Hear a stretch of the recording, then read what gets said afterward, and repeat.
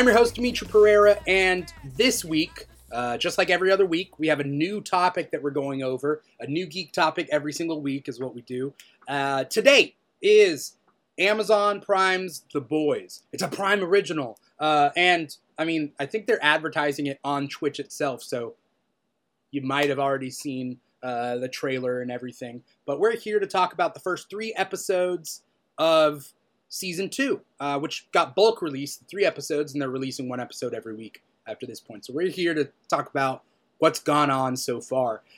But I can't do this alone. I can't talk by myself for too long. So let me introduce to you guys the guests that I have today. Our first guest, you've seen him on the KEEG Live before, on the Batman 2-parter episode. His name is Hero Carlisle. Hero, how you doing, man? Hello, fellow Keegers. It is I, Hero, returning once again to talk about nonsense and flex my geek muscle. There's something great about your voice. When I hear your voice, it just brings me back to the podcast days. You know what I mean? Yeah. Like, where it was just our voices, I guess. And it was like, yes. Oh. But now people can Those see were the you. days. Now people can see me and go, that voice doesn't match that face. There's a disconnect. What do you think people imagine your face looking like, given your voice? I don't know. A clown is mostly what I think of, like a schlubby clown, like a Pennywise type character. Yeah. Really? I don't know. I'm gonna ask Daniel what he thinks that you would look like, given your voice. Oh, that's good. Yeah, I can't wait to hear that answer. Because Daniel shoots straight. You know what I mean? Like, yes, he's a straight shooter. He is a straight shooter. He's gonna tell you what it is. Who's Daniel, though? For anyone listening to the podcast of this, they wouldn't have seen Daniel, know what he looks like. But if you're watching the Twitch, he's that little screen right over there. Let's introduce Daniel Ichis. It's his first time to the KEEG Live, but he's been on the KEEG back before. So if you recognize him, you may recognize him from that, or from doing stand-up comedy around the nation. El Nacion. I don't think Nacion's it. I get recognized a lot more for keep my time on the KEEG back. I get stopped a lot at grocery stores. Yeah. Especially right now these days, you know? Yeah, I do a lot of online shopping, but people still tell me when I'm gonna deliver your order, but aren't you the guy from the KEEG back? And I tell them, probably. Yeah. I mean, there's been a lot of people. We just did our 18th episode of the KEEG back last night. So, I mean, there's been a lot of, a lot of people. Congratulations on 18. You're finally legal. Which yesterday we did a drinking episode, and we were talking a lot about like what it was like drinking at 18 and before it's legal. It's a whole different drinking culture. So it is. It is. 21, you don't have to hide, but 18, you have to hide. You got to keep it secret. Got to keep it safe. Yeah. It was fun though. I wouldn't mind if they just right now made a law that you have to be 40 to drink again. That clandestine element is what really got me going with the drinking. Yeah, I'd be down if they did it. Your congressman, Twitchers. Your congressman of drinking to 40 years old. So it's prohibition again? Is that what it is? I mean, it worked out so well the first time. I think second time's the charm. Yeah, we'd get some fun. We'd get a whole new genre. Like, we'd get a nice 5 years of films and TV episodes about it, and it'd be nice. Yeah. What's that sound in the background? That's my cat. Oh. D'Artagnan. Of course you okay. Of course you would name a cat D'Artagnan. Yes, I would. I like how you were confused to me. That was like the most cat-sounding cat noise I've ever heard. And right. Like, what in the world is that noise? No, because building suspense. Because my internet connection went unstable, so your guys' voices got weird. And then there was like a cat. I'm like, it could be a cat, or it could be something completely different. So it's a cat. It's a cat. Now we know. Yes, it's a cat. You guys are two of the most available guests that I know. Well, thank you for that insult. As today's scheduling. No, I was gonna say you guys are the two of the funniest people that I know. But then you guys. Yeah, but you didn't. That's not what you said. You said we're the most available. You said we had nothing else going on. You didn't lead with "you're the funniest." Fuck you. I saw your show last night doing stand up. You were very available up there. I always love getting those compliments. You know? I don't know. I feel like I've known you guys for a long time, so it's like, should I give you the compliment? Would that be more? Would that be better? It'd be unexpected. It would be unexpected, I think. So yeah. I'm saving the compliments for when it really matters. When it's like 3 a.m., I've been drinking a little, and I'm like, I miss you guys. You guys mean so much. You guys mean so much to me. I could read people our text exchanges from 3 a.m. when you are drunk and you text me. I'm good. Think how much funner that would be though if I get to write back, "You're drinking, but you're not 40." It just what are you doing, man? Where'd you get that stuff? Do you know a 40-year-old that could score us some booze? Can you imagine if we went back to that? Yeah, I know. It's like, can you imagine going back to that and like you're 39 and you're outside a liquor store trying to bum booze from a 40-year-old? Can you? I don't want to go back to that. That's something I do not want to go back to. I think the toughest part would be like when we were like 18. It was like 24-year-olds buying alcohol most of the time, I feel like, for me. And it's like, yeah, that's the age where you want to seem cool. But if you're trying to get a 40-year-old to buy you alcohol, they'd be like, no, I'm not going to. No, here's how you do it. I've already thought about this. You go to Trader Joe's and you go to the wine section where there's a bunch of 60-year-old men who always want to talk to you anyway because they're like, my wife's getting lunch meat, but I'm getting the wine. And you could be like, that's cool. Could you get me some wine, old timer? And he'd be like, hell yeah, you guys need to get drunk. I remember when I was a kid. Like, that's how you do it. I'm glad that would work for you. I don't know whether it would work for everybody. I feel like if I go bother people at Trader Joe's, I think there might be problems. All right. Yeah. Very true.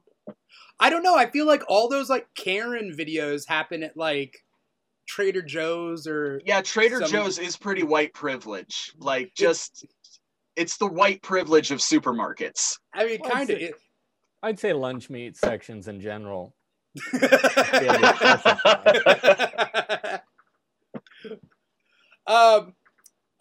We got some comments. One guy who was trying to solicit us.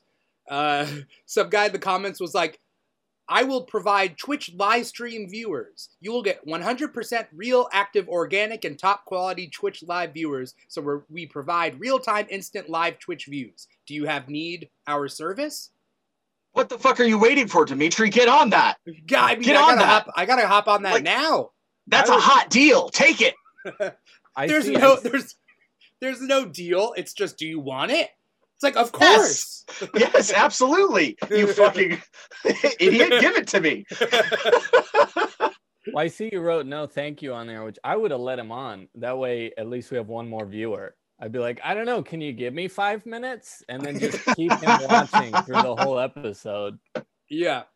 And then he becomes a fan. We got Brent out there. Now, Brent... Hero might remember Brent and Priscilla are longtime Laugh Chance fans. Yes, I do. Hey, Brent. Now they're longtime KEEG fans too. And Brent was our first subscriber. Because on Twitch there's following, which anyone can do, and there's subscribing, which like you put a little bit of moolah in there to subscribe. Wow. And so Brent's our first subscriber, so thank you, Brent. I think that was still no accounting for his taste. Yeah, I mean, I can't. Yeah, I'm not gonna tell him he got suckered in you know? But thank you for that. And, Brent says, hero! Brent! Oh, the guy soliciting, he's back. We provide also organic support. If you want, we provide real-time custom comments. Oh, tell me more. And Yeah. just let him... Tell me more, Sufyan. Sufyan. Is that what it said? That's his name. Sufyan. Yeah. Sufyan65. And Priscilla says, hi, hero. Hi, Priscilla. How are you? I hope you're doing well. I hope you're enjoying the COVID madness as much as all of us are. Hero, you're on Twitch right now. You sound like you're talking to like my grandma. Like, hello. Hi. Hello. Hi, Priscilla. Yes. Trump is having a real hard time of it. I agree. That's how I sound when I talk to my grandma. Really? Funny enough, my grandma is so lonely. So lonely. How lonely is she? Yeah, you'll have to take her. So she lives in Crestline, which is up by Lake Arrowhead, by herself in a big old cabin. And so she's gotten in the habit of calling me every night at 9 o'clock because I'm the only of her 27 grandchildren who answer the phone. So she calls me and she tells me about her day, which is sweet because she has nothing going on. She's an 84-year-old woman trapped inside because of COVID. There's like nothing fucking interesting happening. And then she's like, "How was your day?" And I'm a 32-year-old man trapped inside with COVID, so nothing fucking interesting is happening in my life.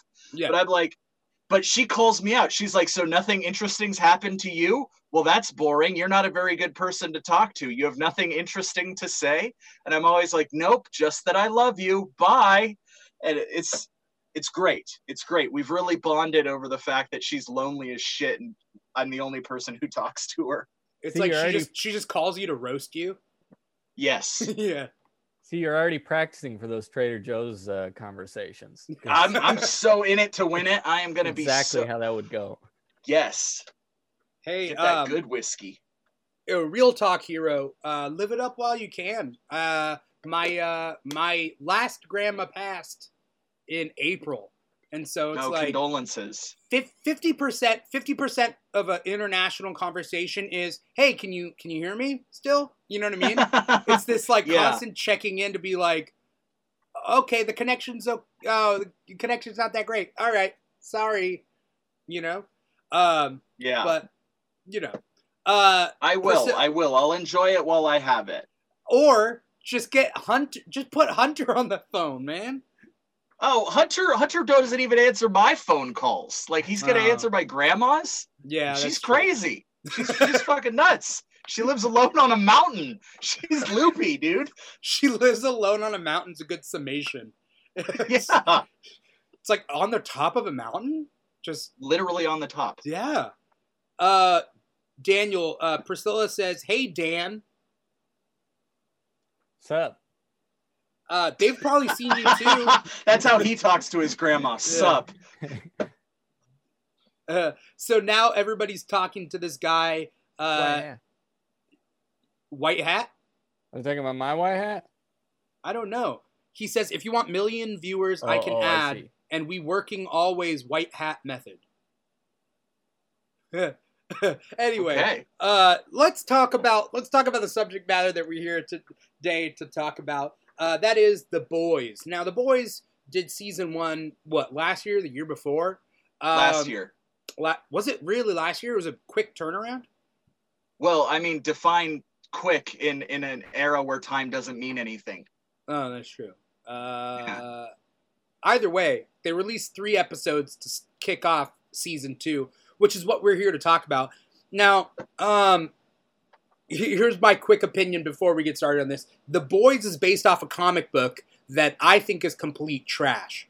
I hate Garth Ennis, the writer. I think his run on Punisher was really good because he hates... Basically, backstory is this writer hates superheroes so much. Yes. He always writes superheroes getting fucked. Like, that's literally... Like, he gets off on this, like, people with capes should be reamed And like that's like his philosophy. So he writes comic books that does that to caped people essentially. And whether it's his Punisher comic or the Boys or you know anything like that, he's just sick. And like I've read half the series and I can't do any more. It makes me nauseous actually.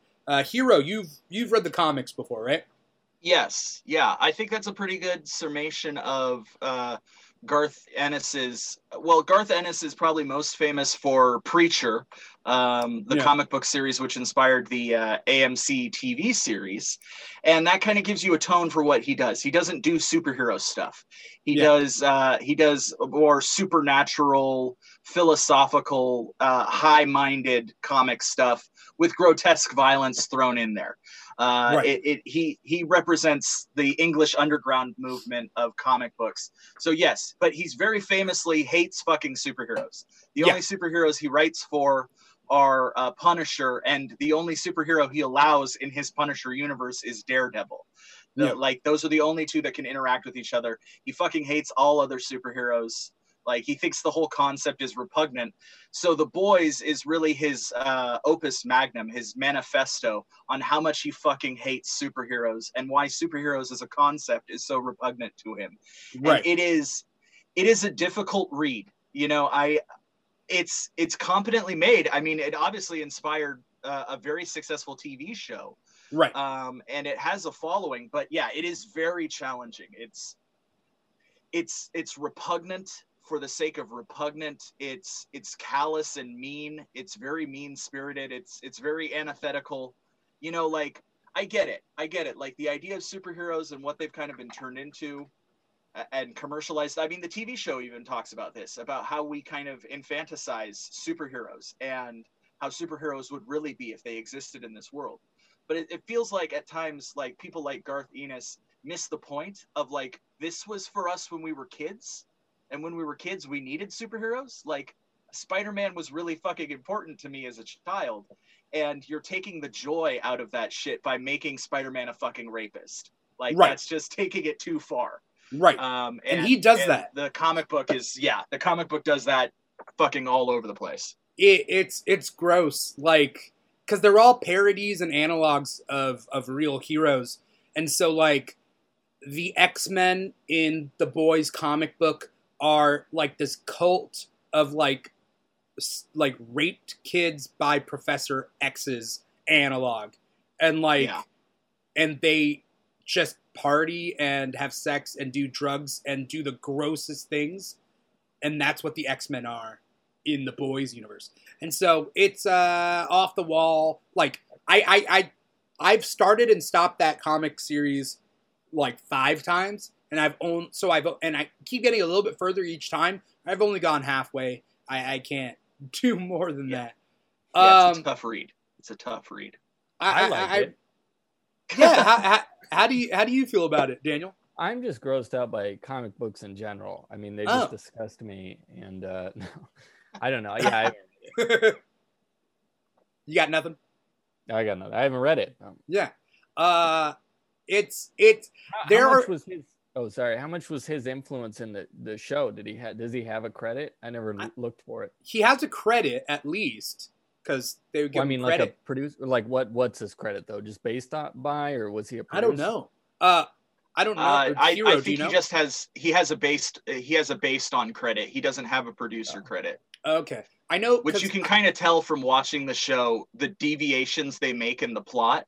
Like if you were familiar with the comic book, where what they choose to lampoon, what they choose to satirize is different than what he would have satirized, and it doesn't have his bite. You know, where something like Preacher, the TV show, he is an executive producer on that. That still has very much of his bite to it. So yeah, I'm looking at it right now, and yeah, it just has a based on credit. Okay, so I think that the show definitely succeeds where I think the comic fails. It's more my speed, maybe. Maybe it's a matter of taste. You know, maybe there are people out there that like the comic better than the show. But I mean, I think those people are probably really gross people in general. I don't know. Like the comic is so like I can't explain how bad the comic is as far as like shock value and just it's over the top. But I think that the show is really good and it satirizes the right things.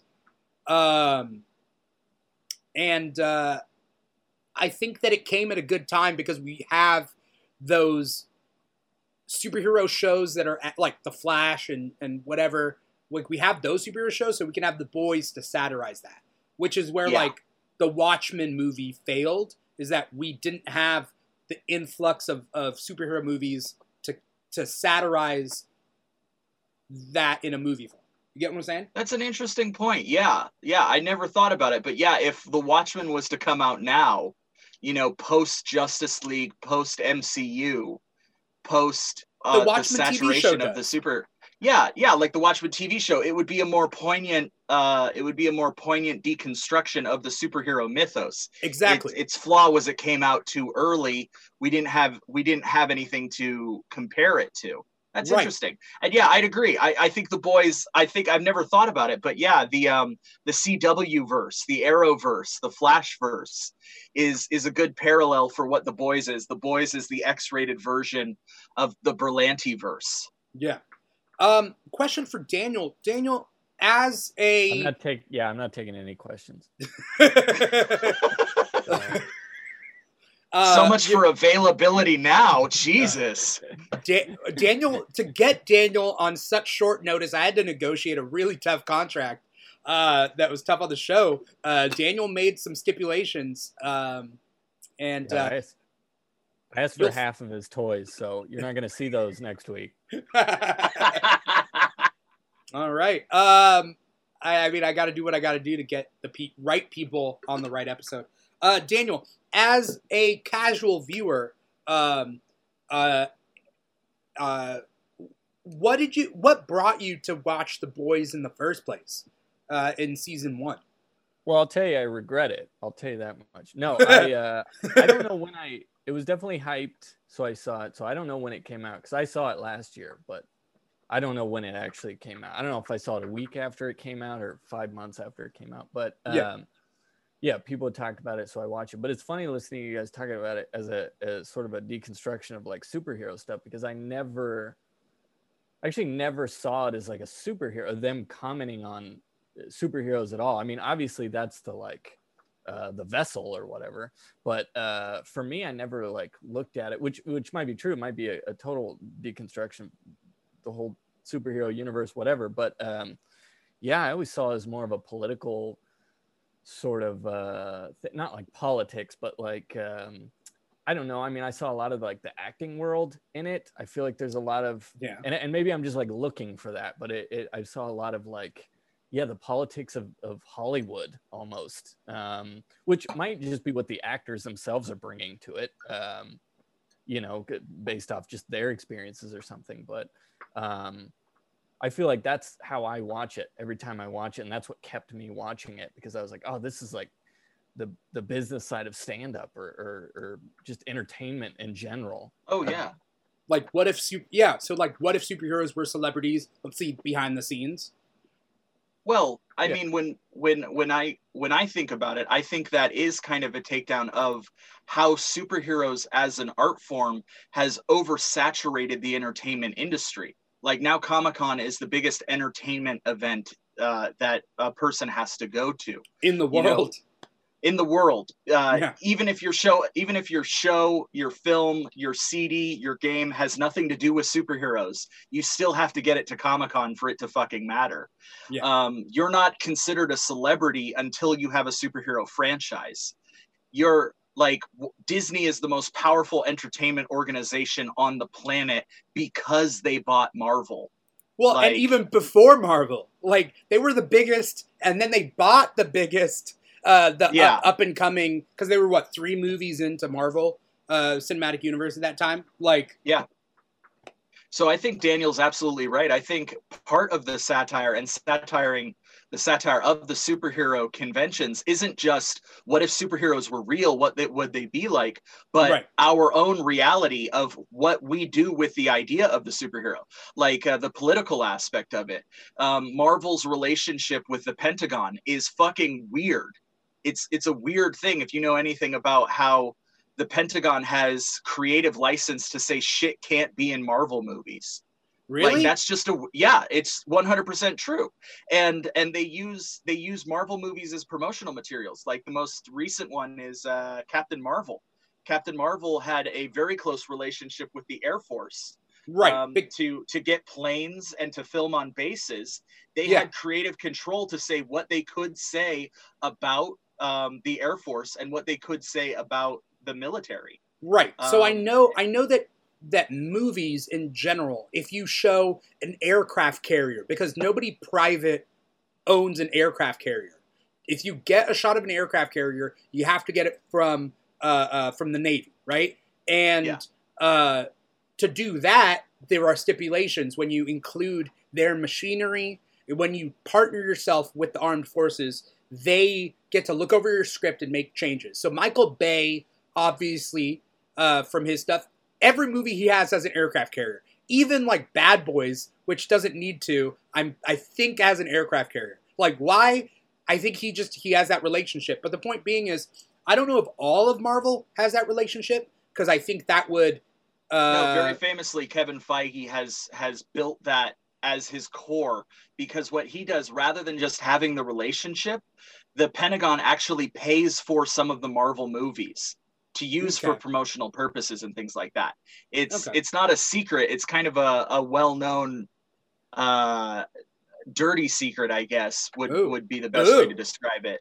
But it's one of the more interesting things about it. And it's very much like the opening scene of Boys season 2, which was the military negotiating with Vought over what the superheroes could do in terms of their relationship with the military. When I was watching that, I was seeing a very real satire of what I imagine Disney negotiates with the Pentagon when they're talking about Marvel movies, when they're talking about the Avengers need to have a fucking helicarrier, but the United States can't be infiltrated by Hydra because we're not Nazis. It'd be like, well, fuck you. Yeah. Like, it's very interesting. Like, I think it's a multi-layered satire. I think Daniel's right. It's not just attacking superheroes as a concept. Right. It's also attacking it as a media expression. Yeah. Keep in mind that, like, all modern-day superhero movies thinks of, like, the way they think is, what would superheroes be like in real life? They're trying to make it realistic. Like Iron Man and whatever. And I get that, like, obviously, like, Endgame, like, is crazy, but they're still grounded in a way that they're like, let's deal with this in a more realistic level. It's not, bam, biff, kapow. So if The Boys was only to do like, would it be like if superheroes existed in real life, then it would fail. But yeah, you're right. So it tackles a bunch of different things. Drug addiction, like a superhero addicted to drugs, as we get with A-Train.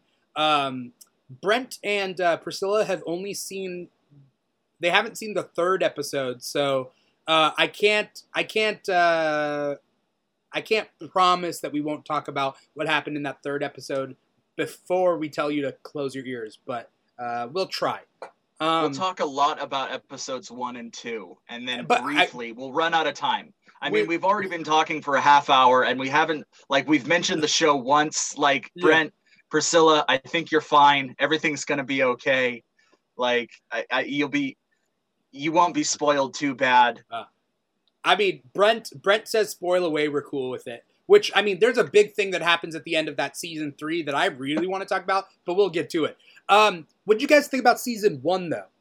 With everything, when we went into season 1, it piqued Daniel's interest. Daniel got into it. I came in from I held off for like a month before I watched it because I hated the comic book. You know what I mean? Yeah, I was in the same boat. Yeah. I was afraid. I was like, I don't know what it's going to be like. And, I'm still afraid when I watch it. Like, anyone's head could explode at any time. Like... Literally. That's that's the show. And I don't know. Daniel, how do you deal with hyperviolence? That you're like when you're watching it? Yeah, I mean that's just big fan of it. Yeah, I never like cared really. I mean that's just like the game of the show or whatever. It's just like, oh, this is how this is gonna be. All right, there's a this might be a spoiler if you want to cover yours. I can't remember the episode, but yeah, at some point they like run into a whale in season 2, and it's just like oh, this is how this show is, I guess. You're right. So I don't know. I think you just get used to it and you go, oh, this is the ride I'm on. All right, I guess I'll buckle up and wear 3 safety belts on this one because this is what we're going into. But yeah, I don't know. It never like I don't know. It never really added anything for me. It never really took anything away. It was just sort of the ride we were on. I mean, and again, not to maybe this backtracks a little bit, but I always saw it too going into it. I always sort of watch as less of a I guess I never really saw it as like if superheroes were real. It was more of a if villains were real. Let's humanize the villains, because to me it's the story of the villain or whatever. At least that's how I like watch it as. Yeah. Of like, oh, what if these guys actually had a backstory and weren't as bad as we think they are, and let's flip everything on its head and actually it's like Nickelodeon with slime and human guts everywhere. Yeah, basically. Yeah. Throw. I'm so on edge every single episode that I watch where I'm like, is Homelander gonna look at someone, his eyes glow, and then their head blows up? You know what I mean? Like, I think about that all the time. Like, the episode or like the scene where the guy's pitching the Justice League movie, right? Essentially.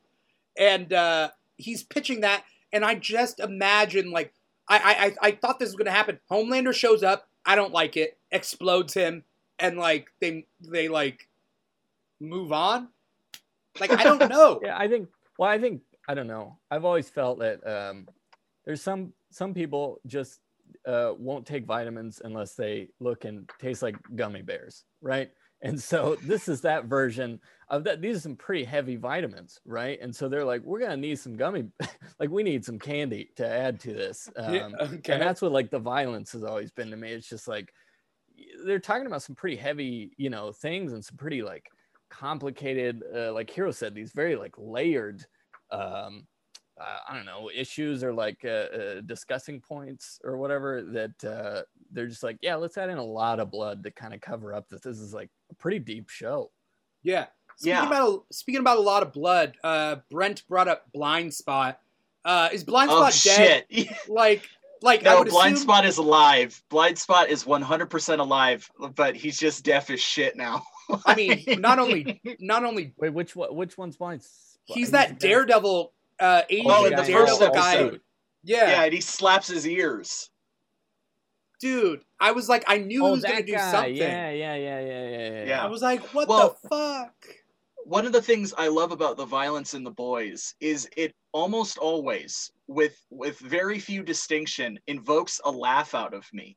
And that's a good way, like, it's a good technique of film to punctuate violence with humor, like Deadpool. The violence is so over the top. In the opening scene, the violence with Black Noir is so over the top that it's not revolting. It's not like, oh my God, I'm seeing a person having their throat slit. It's for comedic effect. Like filling the glass. Yeah, filling the glass. Like in season 2, I've yet to see in any of the episodes violence depicted where it was shocking. It's pretty much only depicted for comedic effect. In season 1, there's only a few examples I can think of where it's like, this violence is frightening, is supposed to invoke terror in me, is supposed to invoke disgust. For the most part, the violence is used for humor.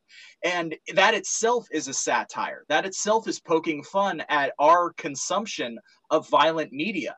Like, we love how violent this show is. That's part of the escapism for us. We want to see the boys fuck these guys up. We want to see the villains, the Seven, be just monstrous human beings to each other. We want to see that violence, and we want it to be over the top, spectacular, explosive, grotesque violence because it's fun for us. And like, that itself is a statement. Every time Kimiko rips off someone's head, I'm always like, fuck, like, that's the reaction it gets out of me. It doesn't doesn't invoke like terror or horror or even disgust. It just invokes kind of giddy joy. And I think that's the mark of a good satire, like that, Deadpool, stuff like that, where they're making fun of violence as well. I think The Boys does a very good job at that. I think this is kind of this is definitely a different strain, but sort of leading off that too. I think because there is so much violence everywhere, we see it in The Boys, we see it in The Seven, that they did I think sort of I don't know if it's ingenious job with did you notice they kind of made Homelander, like, he said something racist? He was did he say something racist? Because actually that brings up another thought that I wanted to go through, but I know something specific, but what were you gonna say? Yeah, what did he say that was racist? Why don't I feel weird saying it, but okay. Exactly. Daniel, on the show, I want you to say the words that he said. I want you to say it. What did he say? Because here's my thought. I think they haven't had him say anything racist because Stormfront is being built up. Blah. Spoilers. Right. So we were gonna build to that, Dimitri. I'm just saying. Well, he said. I'll just say, I mean, this is what he said. He said something like, he said something about camel jockeys or something at one point. He's definitely Islamophobic. Yeah. And then because he's American, right? Like, he's Islamophobic. He hasn't said anything, which is interesting, because then that brings up an interesting thing that just kind of happened as to like degrees of racism, right? Right. Where it's like, Islamophobia is a somewhat more culturally acceptable racism than animosity towards Black POC or indigenous people. Like the racism of Stormfront is more offensive than the racism of Homelander, because Homelander, it's so wrapped up in patriotism and American identity, where Stormfront is more wrapped up in just pure hate, where it's difficult to like, which is the lesser of two evils? They're both bad, but our brains, like, wow, that's blew my mind. This is what I'm here for this season. This is what I'm here for. Because Homelander doesn't want his son speaking Spanish, right? Right. Yeah. Too. Yeah. Right? Yeah, that's racist as shit. But to Homelander, it's America, right? It's all right if you are Hispanic, living in America, pushing the American ideals, right? That's different to Homelander than speaking Spanish in America. Being hating the terrorists overseas is different to him. If you're who knows whether he's fine with Muslims coming to America, being American, pushing American ideals. Who knows? I don't know. We haven't seen that. But there's a difference between American racism, I guess, and Stormfront's racism, which I think is just going to escalate from here. It's a difference between ethnocentrism and national pride. Like Homelander's is national-based hatred.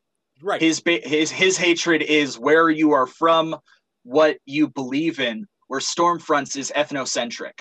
It's just race. It's white supremacy, right? So. I was gonna say I agree with all that, but what's your take on? I don't have a take on this. It's interesting they brought up maybe 3 times now that Homelander's like terrorists. They're not, or sorry, villains, not terrorists. Villains. They're not terrorists. But you would think it would be the opposite, right? You think he'd be more into the rhetoric of like, no, this is. I think he wants to be a hero. That's the point, right? Yeah, I was talking with my mom about this because the scene where Homelander is interacting with Giancarlo, Mr. Edgar, the new president of Voight. And my mom was like, why doesn't Homelander just kill him? And I'm like, because he has all the power. Homelander's identity is I'm a hero. His whole identity is I'm a hero. And if it comes out that he's responsible for the super terrorists, he's the world's greatest villain. Right. And he can't allow that to happen. So his whole mindset is thinking in terms of hero and villain. They're not terrorists, they're villains. Terrorism is something that's too small. It's bigger than that. It's good versus scary. Evil. It's scary, right? Didn't the focus group say that terrorist was scary, right? Yeah. So he doesn't want to be the guy fighting terrorists, he wants this big grandiose fighting villain, super villains, right? There could also be, I mean, I haven't thought much about this, but there could also be this element too that like, well, the military, they fight terrorism. I'm a superhero. You need me. I fight the villains. You can't fight those. Right. Well, take it like, even further. That element. Like if you take that logic even further, he created them. So if he calls them terrorists, he is acknowledging that he created terrorists. But if he calls them villains, superheroes invariably create supervillains. The nature of like that's something that exists in comic books just as kind of a reality of the mythos. If there are superheroes, there are going to be supervillains to rise up to meet them. Like Vision talked about that in Civil War, about how there's been an increasing number of superheroic events since Iron Man's first appearance, like the relationship between the two. But if Homelander creates super terrorists, then that makes him a super terrorist. Yeah. Though to be fair, very interestingly satirical, the U.S. created terrorists in the Middle East in real life, just like Homelander did in the show, right? So yeah, just someone new to fight, someone new to fight to get more power. Right. Like it is a multi-layered, just like Daniel was saying, it is a heavy satire. It is a heavy political satire talking about a lot of shit, an American culpability, but packaged in this beautiful kind of over-the-top superhero story, which just makes it so much fun. Who do you think it's packaged for? Is it packaged for the bros? Is it packaged for the boys? You get what I'm saying? Is that what it is? Because it's the people, like, it's people who would overlook this type of commentary, but now it's hyper violent, so they're in it for the gore, and then they're learning something by it. Daniel's gummy vitamin analogy. Trademark. Yeah, I think so. I think if we look at Stormfront as a character, because she's so disarming, and we want to like her in the first 2 episodes. In the first 2, we want to get behind her. She seems so progressive. She seems in line with our thinking, and then it's revealed she's just this repugnant, hateful thing. Yeah, which really challenges us. And I think, it is for those people who are easily swayed. Like, I think The Boys at the end of the day is saying, don't believe anything. Don't even believe us. Like, try and find the truth to shit, because you can be easily swept up in propaganda. You can be made to believe anything. We can make you believe anything. What's her name again? Stormfront girl. Stormfront. Yeah, that was like such a brilliant writing move too, because early on in the episode 1, they sort of make a joke, not a joke, but they in passing talk about it of like, oh, we need a new person, and like if it could be a woman and it could be like somebody ethnically diverse, that'd be a huge win. And then sure enough, it is. And so in your mind, you kind of write it off. You're just like, well, I mean, it's not ethnically that's diverse. What they did.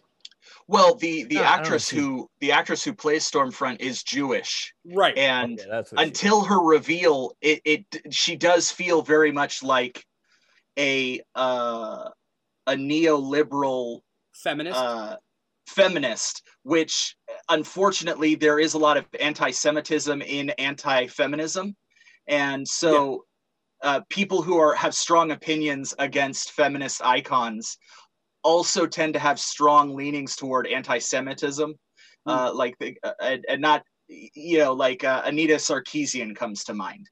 And I'm not familiar. Oh, well, that's nothing we need to get fucking into. Okay. but yeah, I think casting a Jewish woman to play a racist, and then you think about the name Stormfront, like that's Nazi terminology. Like, yes. That's fucking crazy. That's fucking crazy. Okay, so I was waiting for the first 3 episodes for the shoe to drop, right?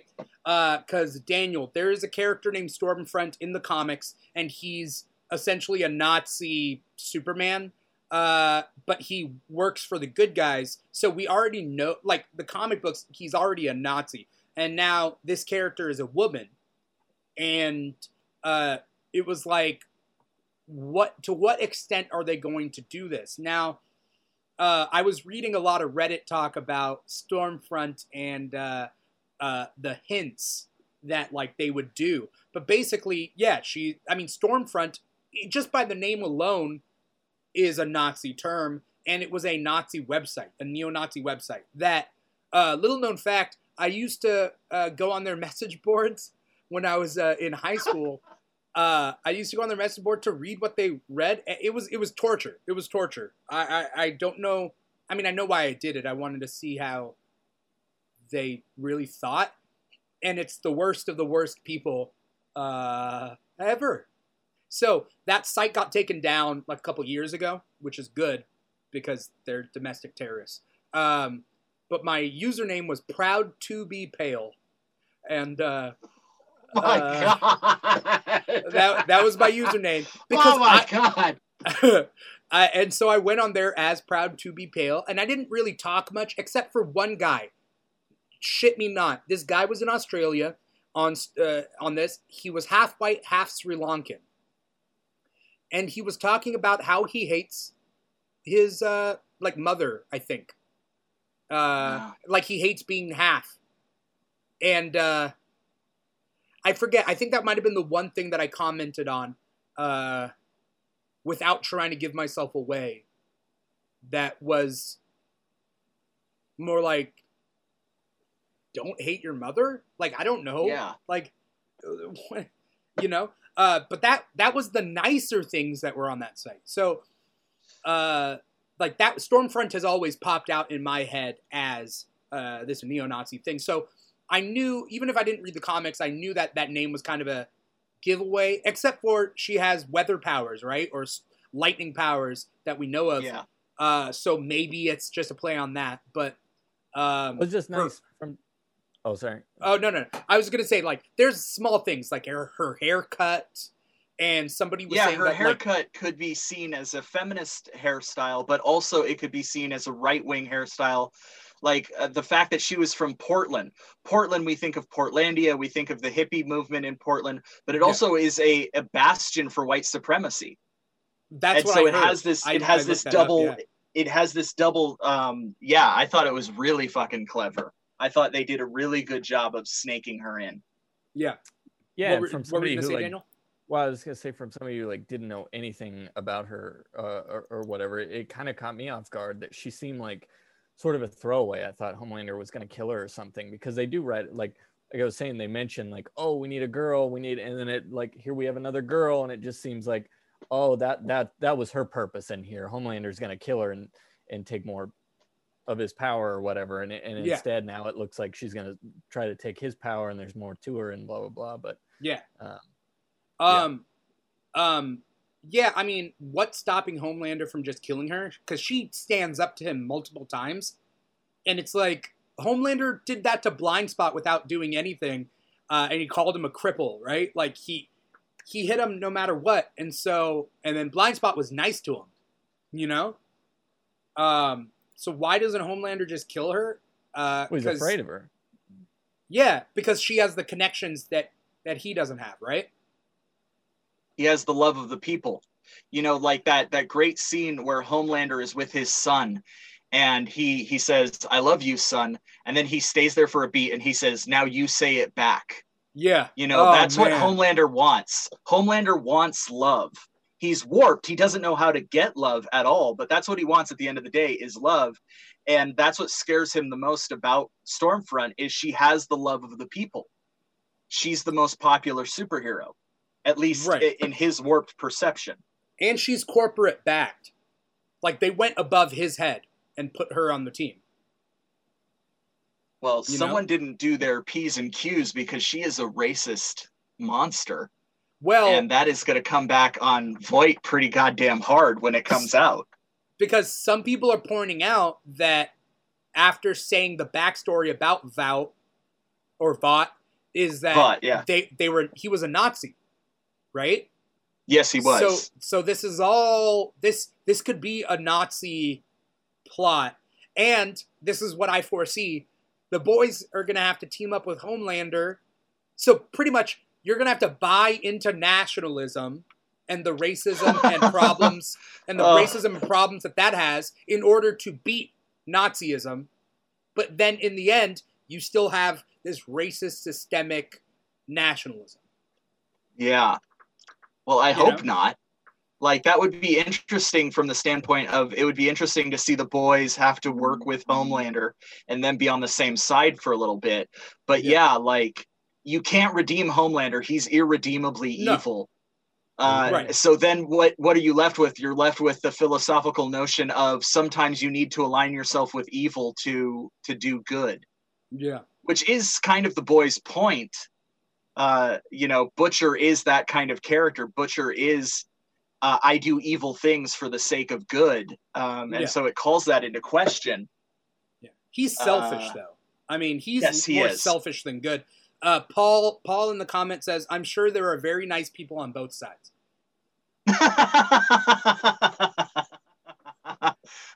Well, I mean, the Deep, you want to talk about characters that don't don't deserve a redemption arc, but we'll get talk one about anyway. Deep. We'll talk about Deep in a second. Daniel was going to say something.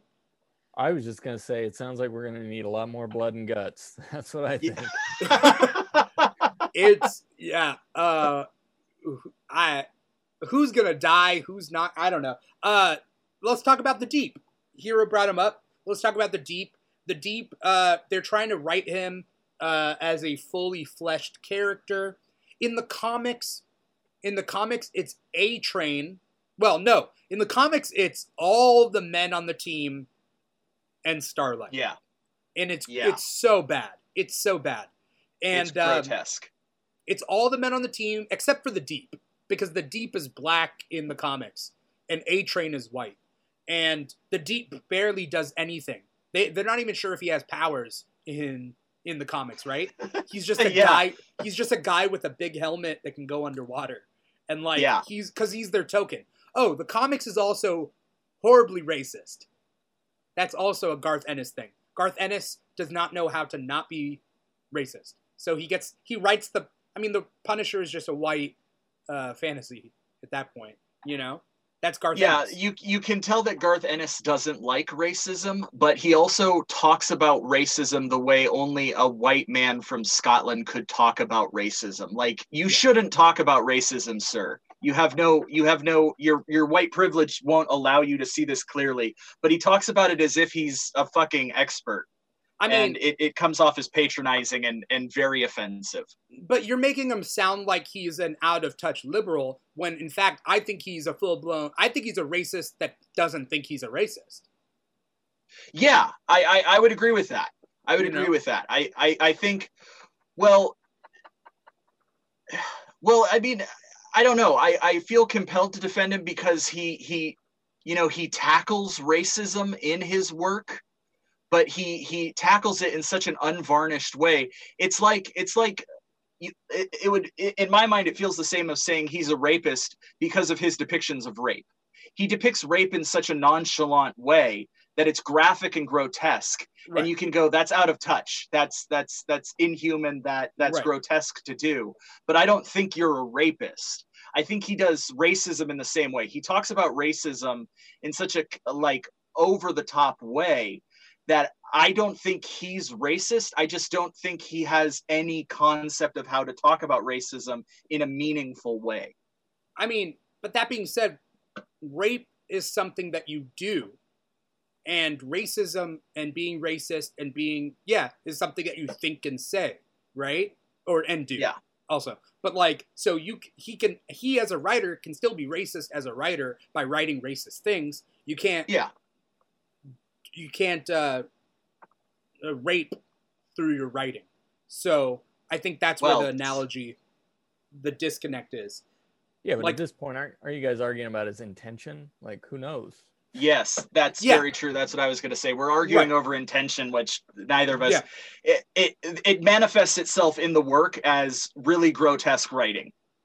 Right. Regardless of where you fall on it, it just manifests itself as just fucking grotesque. Right. So the Deep. What was I going to say? Okay, we're back to the Deep. So the Deep does this thing with Starlight, in the first season, and then he gets kicked off the team, which is weird because in the comics there's no repercussions. They could do whatever they want, but in this there's a weird thing where Homelander is like, you don't do that? Or is he against it, or does it make him look bad? What do you guys think? It makes them look bad. Like, I think the deep plot of season 1 is how corporate America co-opted and twisted the Me Too movement to make themselves look better. Like, Right. what happened to Starlight was sexual assault. Yeah. But then Vought used it, manipulated it, and turned it into a corporate agenda. And Right. so it's talking about how something like the Me Too movement can be taken over by corporate interests. Right. Yeah, I saw Homelander's reaction as being like, hey, the second you say you're sorry, you're admitting to the world that you did something wrong, and we decided, corporately, that's not what we're saying about this, or whatever. I don't know. Yeah. Daniel, do you think that, this might be a loaded question. Might be hard for us to deconstruct here. So I'm throwing it at you. All right. Did Homelander,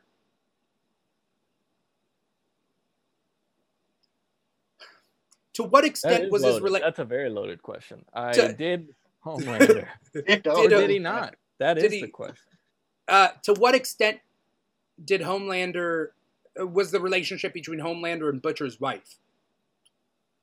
I mean, I feel like, aren't we going to find that out, or isn't that the hope that we sort of find that out slowly? Sorry,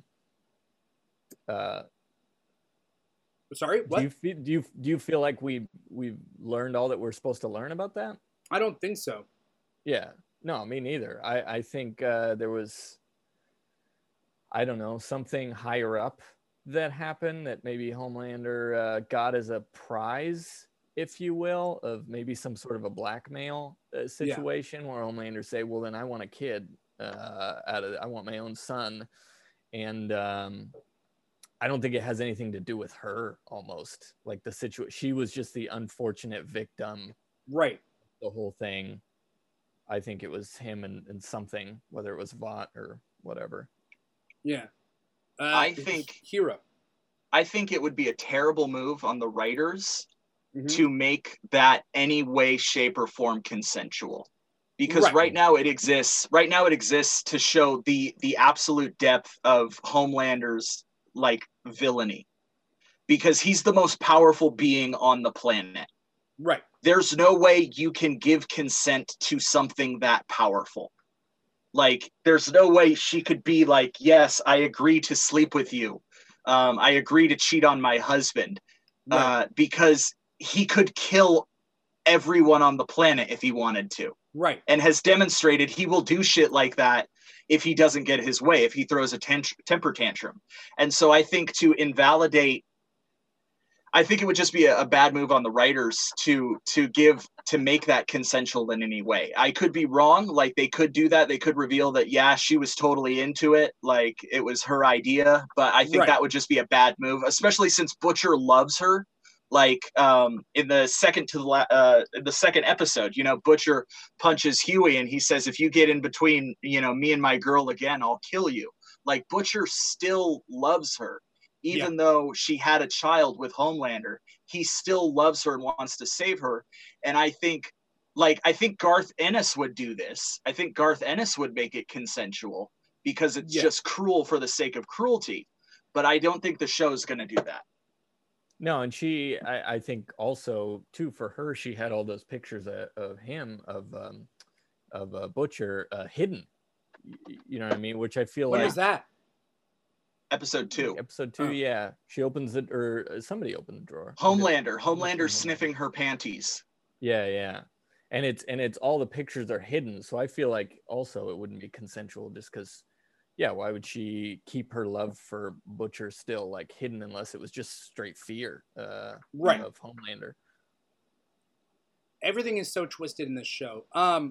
The Deep's redemption, though, or at least his storyline where he has a breakdown, right? It's just everything is going horrible for him. Now he's maybe in this church that Stormfront knows about, right?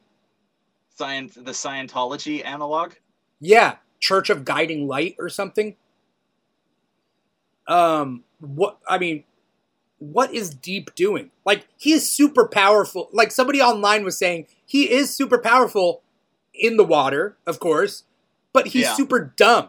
Like, somebody was saying that he could have used the whale to capsize the boat, but instead does this weird turnaround where he beaches the whale and stands on it triumphantly, and everything goes to shit.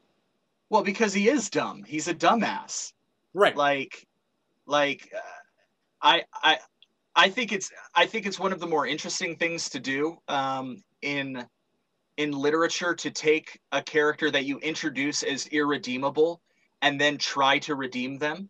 Yeah. Like in Daredevil season 1, when they introduced Wilson Fisk, and he is this irredeemable monster of a figure, and then they give him a love story.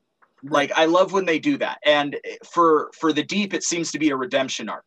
Like, we'll see what becomes of it. It's the boys, so I imagine he will not be redeemed. I imagine he will either fail miserably and be tortured for it, but he seems to be on the path of trying to make amends for what he did and come to this place of self-discovery, which is kind of, it is important to talk about, like, why do people do terrible things to each other?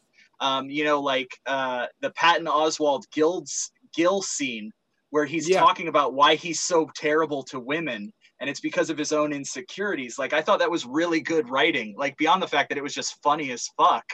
It was really good writing of talking about, like, what compels someone to be a sexual predator, and how can we present that in a human way and present it to where you might even feel sympathy towards the character without condoning their actions, because his actions are unforgivable, but you can go, oh, I understand his pain.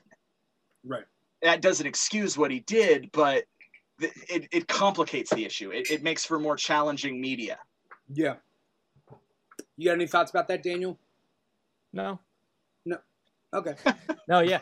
No, I agree. I mean, it's the thing, they all have these deep personal issues, and no one really gets to explore them except for the Deep, really, so far. So it's nice to be able to see, like, okay, this guy's like super messed up. Let's see let's see if he can be redeemed. Let's see if he can figure this out or get to the root of the problem, or yeah. The only one, I know you're not going here, but the only one I can't figure, A-Train's the one I'm trying to figure out where they're going with him right now. I can't figure that out. Yeah. It's like, is he gonna join?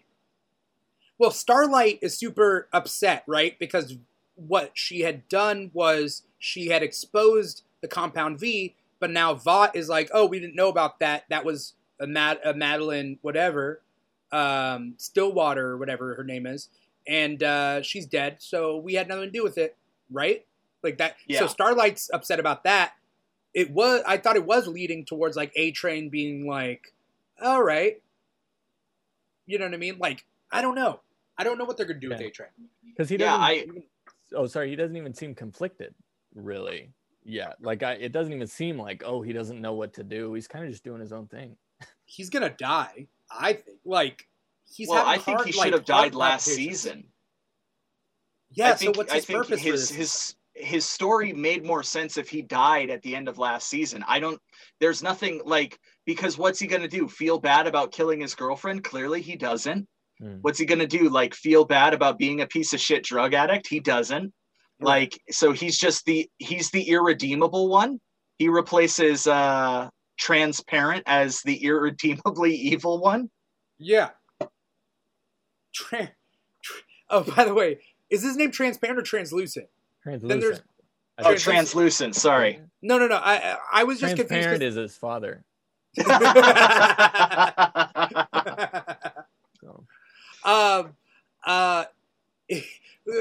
Translucent is Jewish. Like, it showed the yarmulke the and whatever.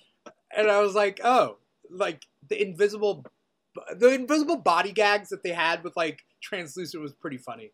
I love that in his coffin there was an imprint as if his body was in the coffin. Oh, really? I didn't see that. Okay. Yeah, I didn't notice because Vought was faking his death. So that Yeah. I'm like, did they make another guy invisible? Like, how the fuck did they do that? Yeah.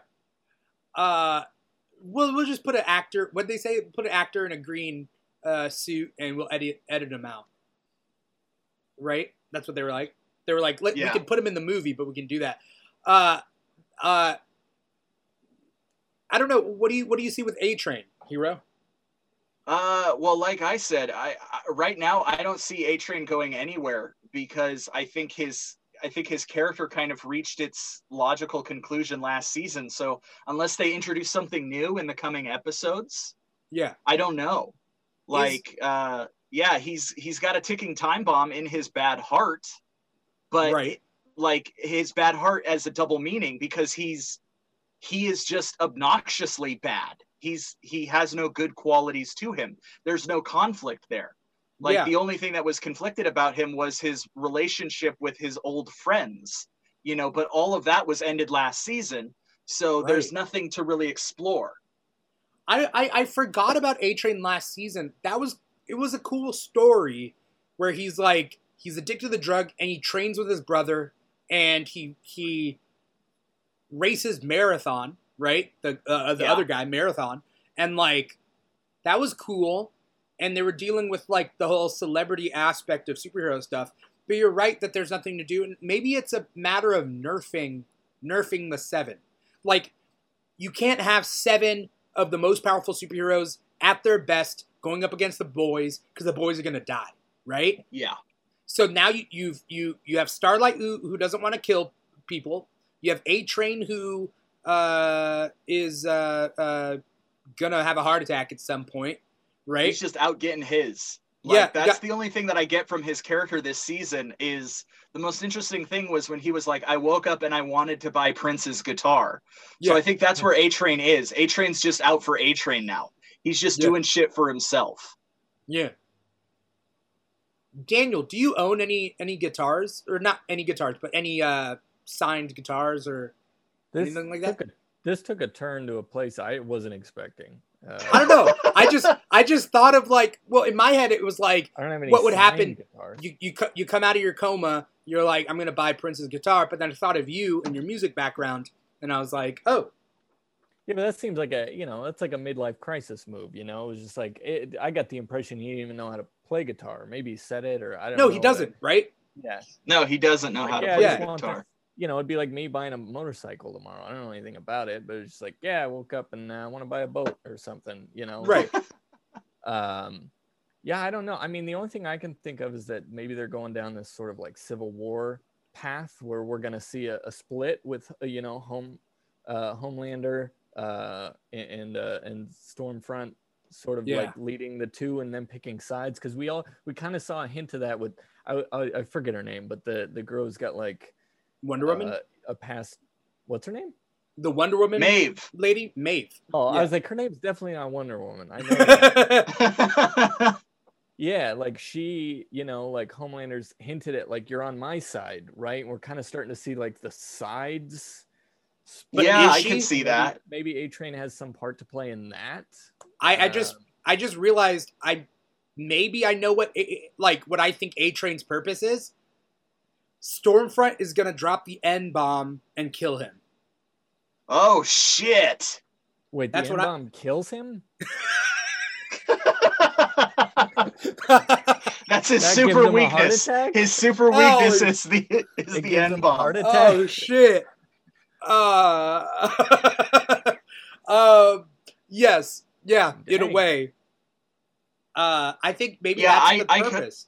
I could see that. I could see that going in another direction. The same kind of taking a hybrid of the two ideas. If there's a split, A-Train from season 1 is outspokenly proud of his Black heritage. Right. He is proud of his background. He is proud of his family. So I could see it where he is. Well, no, he's not proud. He's ashamed, but he's proud of himself from getting out of that, right? Yeah, he is his story is a complicated one, but I could see him doing like a heroic turn of like attacking Stormfront on the platform of fuck you, you're a racist. Right, but whether or not he lives or dies. Yeah. Yeah, oh, he's gonna die. We've also seen a lot of like Homelander keeps bringing up unity, and we have this whole like sort of background. I won't even call it a storyline, but just like the Seven movie, you know, like the Avengers movie essentially is coming out like unity. We're all together, right? And Homelander's the one picking it, like, you know, like the movie's got to have this, and we're all together, and we're a family. He has that big speech about like we're a family. This needs to be about us, and here we have this Splinter coming in with Stormfront and to break up the group and maybe split them up. So that's kind of my guess of where we. Yeah, I mean, but dude, Stormfront, when she's fighting Kimiko and her brother, she stops to kill black people. Yes, she does. She stops. They're not in her way. She literally stops to kill them and blows up like most of that complex. Oh. She's a bad bitch. She's a bad girl. I think she's going to sleep with Homelander before she enacts her final plan. I could see that. She wants the baby. I think she wants a baby. Like an Aryan baby. What? Like a super baby. No, you're not talking about that baby, but the baby at the end of season 1. I know it survived. They mentioned it. They said like, oh, what's her name's baby? Oh, Madeline's baby. Yeah. Oh, they dropped the baby off 5 miles away or something like that. But the baby's alive. Yeah, they mentioned the baby's alive. Is that just sort of? Oh shit! Is that Homelander's kid? No. No. That's just a baby. Yeah. Okay. I don't think we'll see that baby again. And that baby may be that baby has compound V in it, and it is the smartest baby on the planet. It's like, I'm the mastermind. I'm the puppet master. Yeah. They went out of the way to say the baby's alive, though.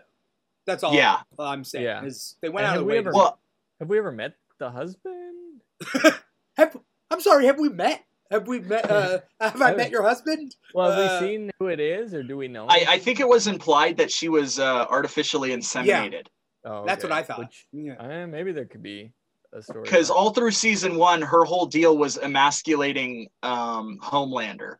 And I think Homelander's crush on her, he wanted to be the father. You know, he wanted to be that kind of father figure in a weird, fucked up kind of way. And she was emasculating that by having a child without a father that would undermine Homelander's whole idea. I disagree a little bit. I think she wasn't trying to emasculate him. She was trying to infantilize him. Yes. Thus giving him a mother figure that he never had. Right?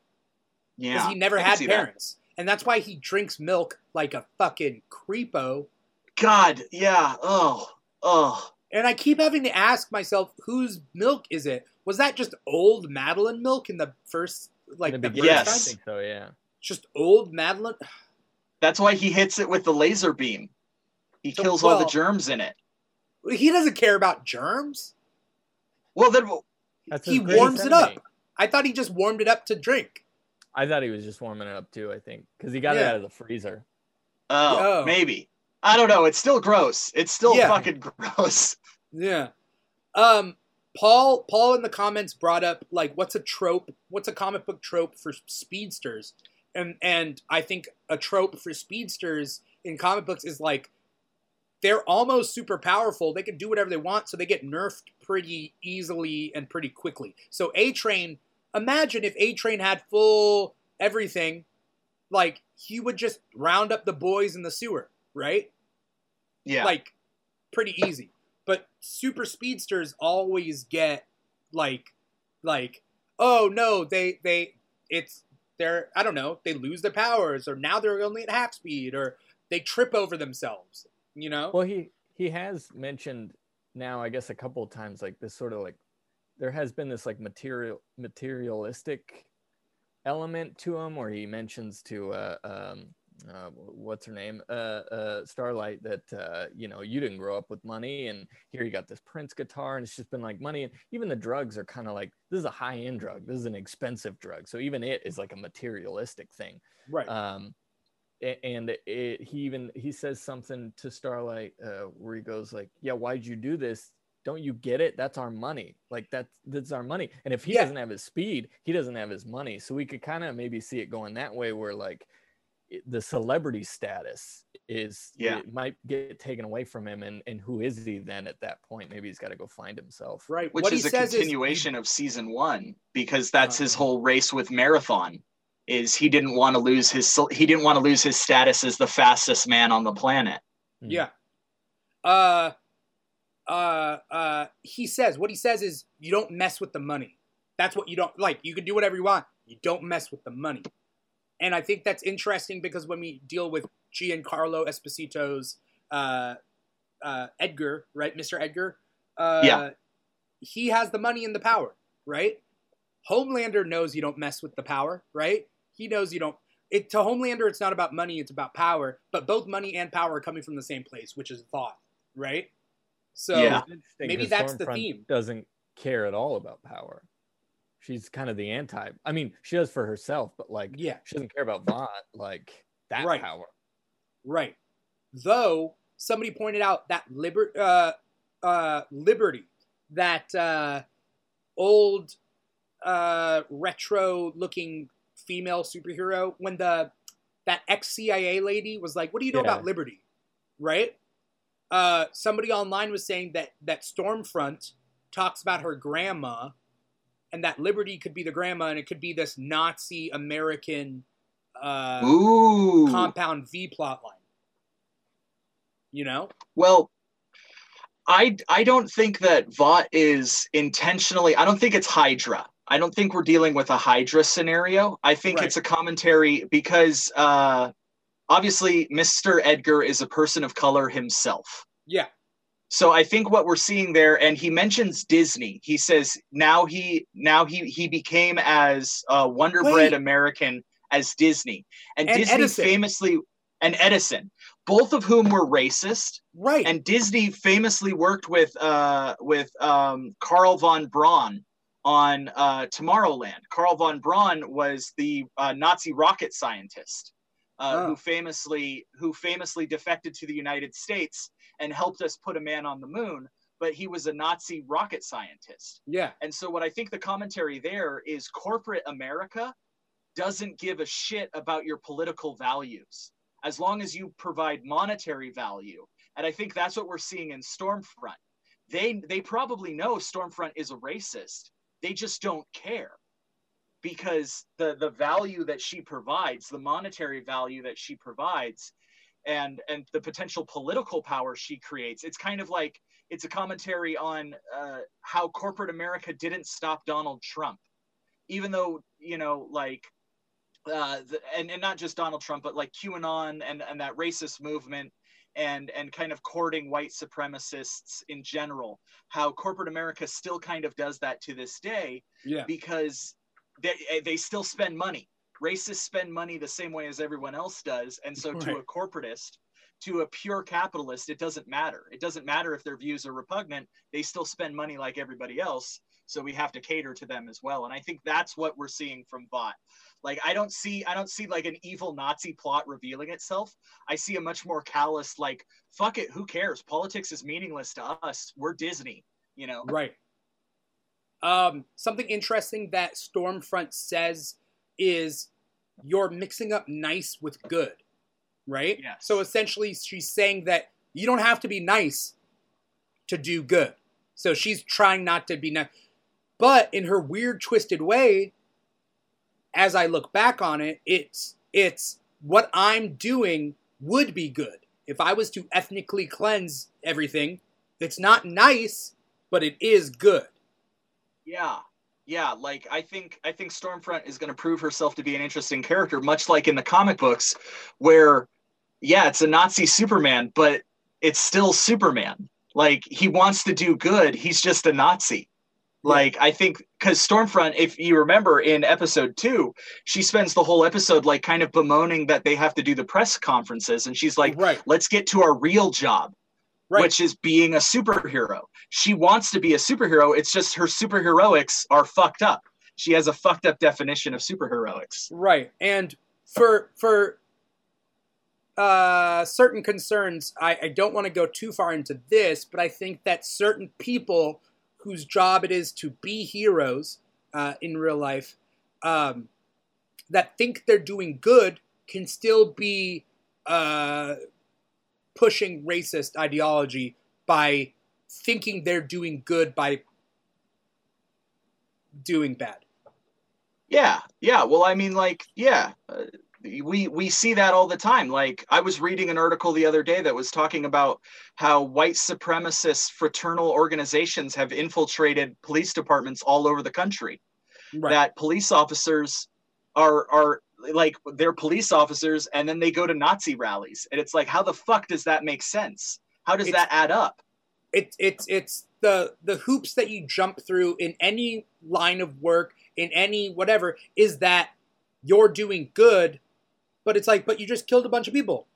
But they deserve to die in order for there to be order, for there to be good. You know what I mean? Exactly. So Stormfront being good in her eyes and pushing like my job is to be a hero, not to be nice. So I think that's an ideology that like at first glance I was like, I agree with this. You don't have to be nice to be good. Like, just do the good. But it's like, oh, what is good? You know? Yeah. No. Yeah. I think it's a very good way of exploring morality. You know, the philosophical notion of morality. Is it niceness or is it goodness? But it's neither and both at the same time, because how do you define good? If you define good as ethno-supremacy of white people, that's a very dangerous good. Right. But you can totally believe that that is your good. Right. And you can believe that, and then in turn you could say like, yeah, being tolerant of other races is nice, but I'm not here to be nice. I'm here to be a good guy. Right. And it's weird because I originally agreed with it because I was like, especially in this day and age, like, you don't be nice to Nazis, right? Yeah. You're only being good. You're only doing good by not being nice to Nazis. If you're nice to Nazis, you're just being passive, and that's not good. So, what are you going to do? You know, which is great satire. Again, going back to what makes the show so great is its satire is so layered that it can take that sentence of like, you don't have to be nice, you have to be good, and then exploit that to twist that around in such a way where, yes, that is true, and it's a good virtue to have, but it also could be bad. It could be taken any way you want to go with it, and that just shows you like these writers on this show are damn good at their job.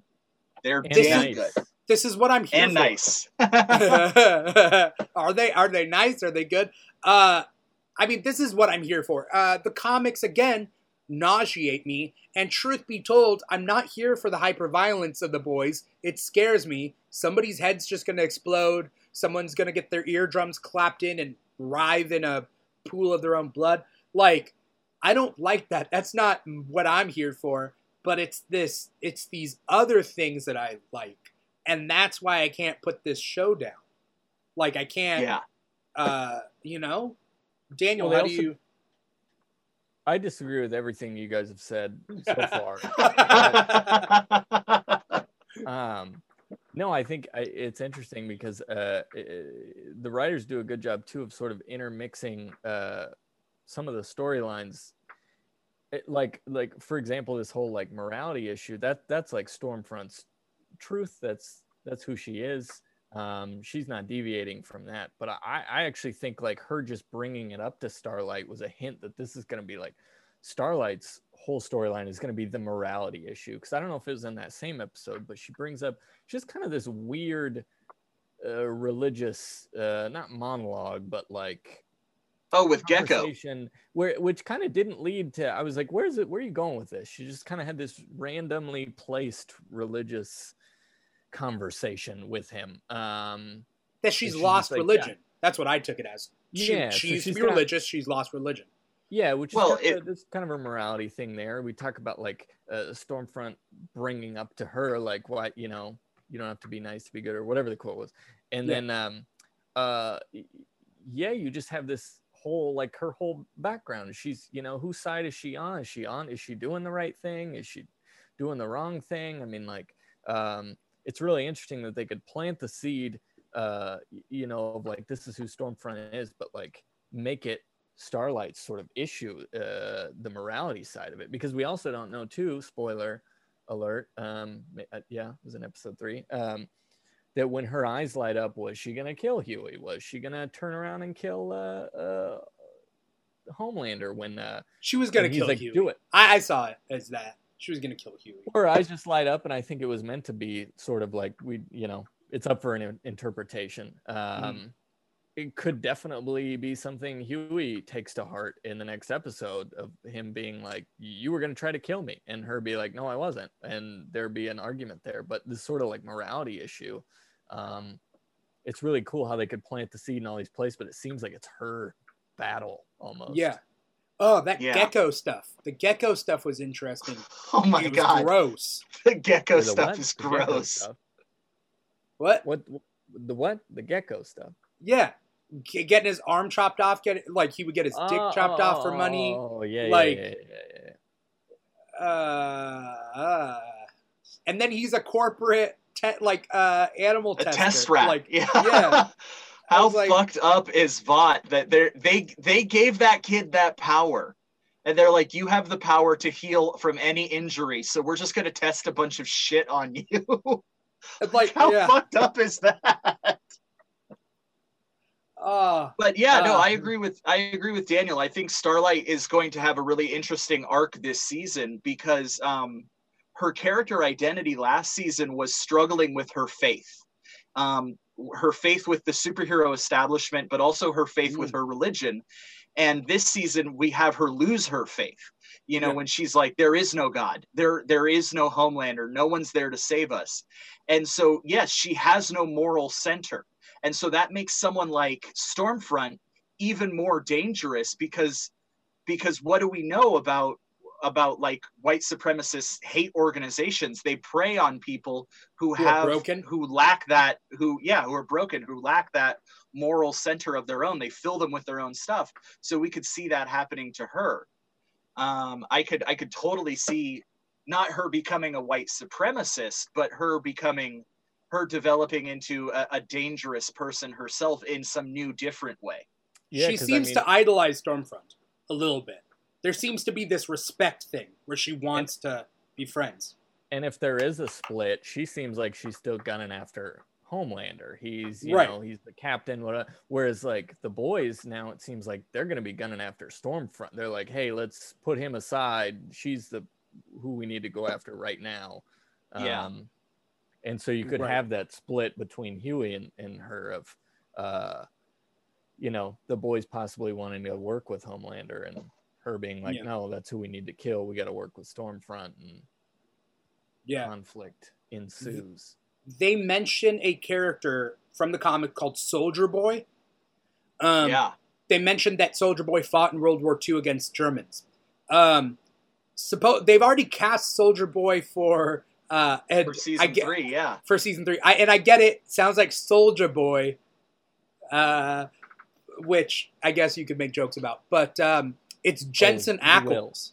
Jensen Ackles is going to be playing Soldier Boy in season 3, which makes me think there might be a lot of plot points that might move us into season 3, especially for bringing back a World War II era hero. It's Captain America, right? Essentially. Yeah. So, you know, I can't wait to see how they fuck up Captain America. Oh, he's gonna be a product of his time. He's gonna be ultimate Captain America. If you've read that, yes, he's gonna be racist. I did read Ultimates. Yeah, he's gonna be racist. He's gonna be sexist, and he's gonna be pro-America, right? Like there's gonna be something that leads us to season 3 that we have this plot line of Soldier Boy, and I'm trying to figure out where it is. You know? Well, I'm excited for Lamplighter coming in later this season. Is Lamplighter coming in this season? Yeah, he's coming in this season. They cast Iceman from the X-Men franchise That's right, to play him. Sean Ashmore.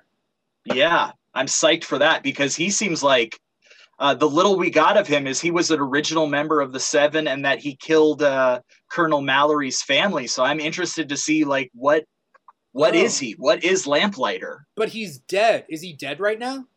No, they've never confirmed him as dead. They just said he's no longer a member of the Seven.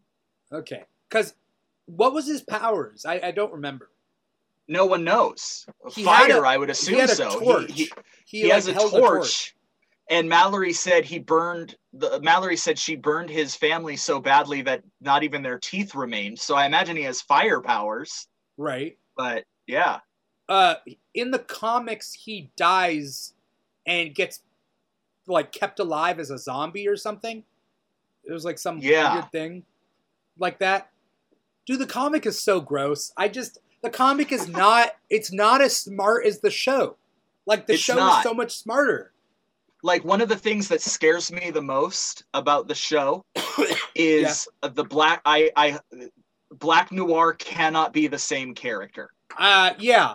But he has Black to be Noir very similar. cannot be this.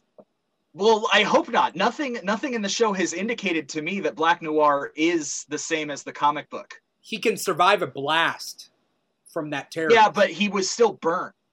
Yeah. So for those of you who haven't read the comics, Black Noir is revealed to be the twin brother of the Homelander. No, he's a clone.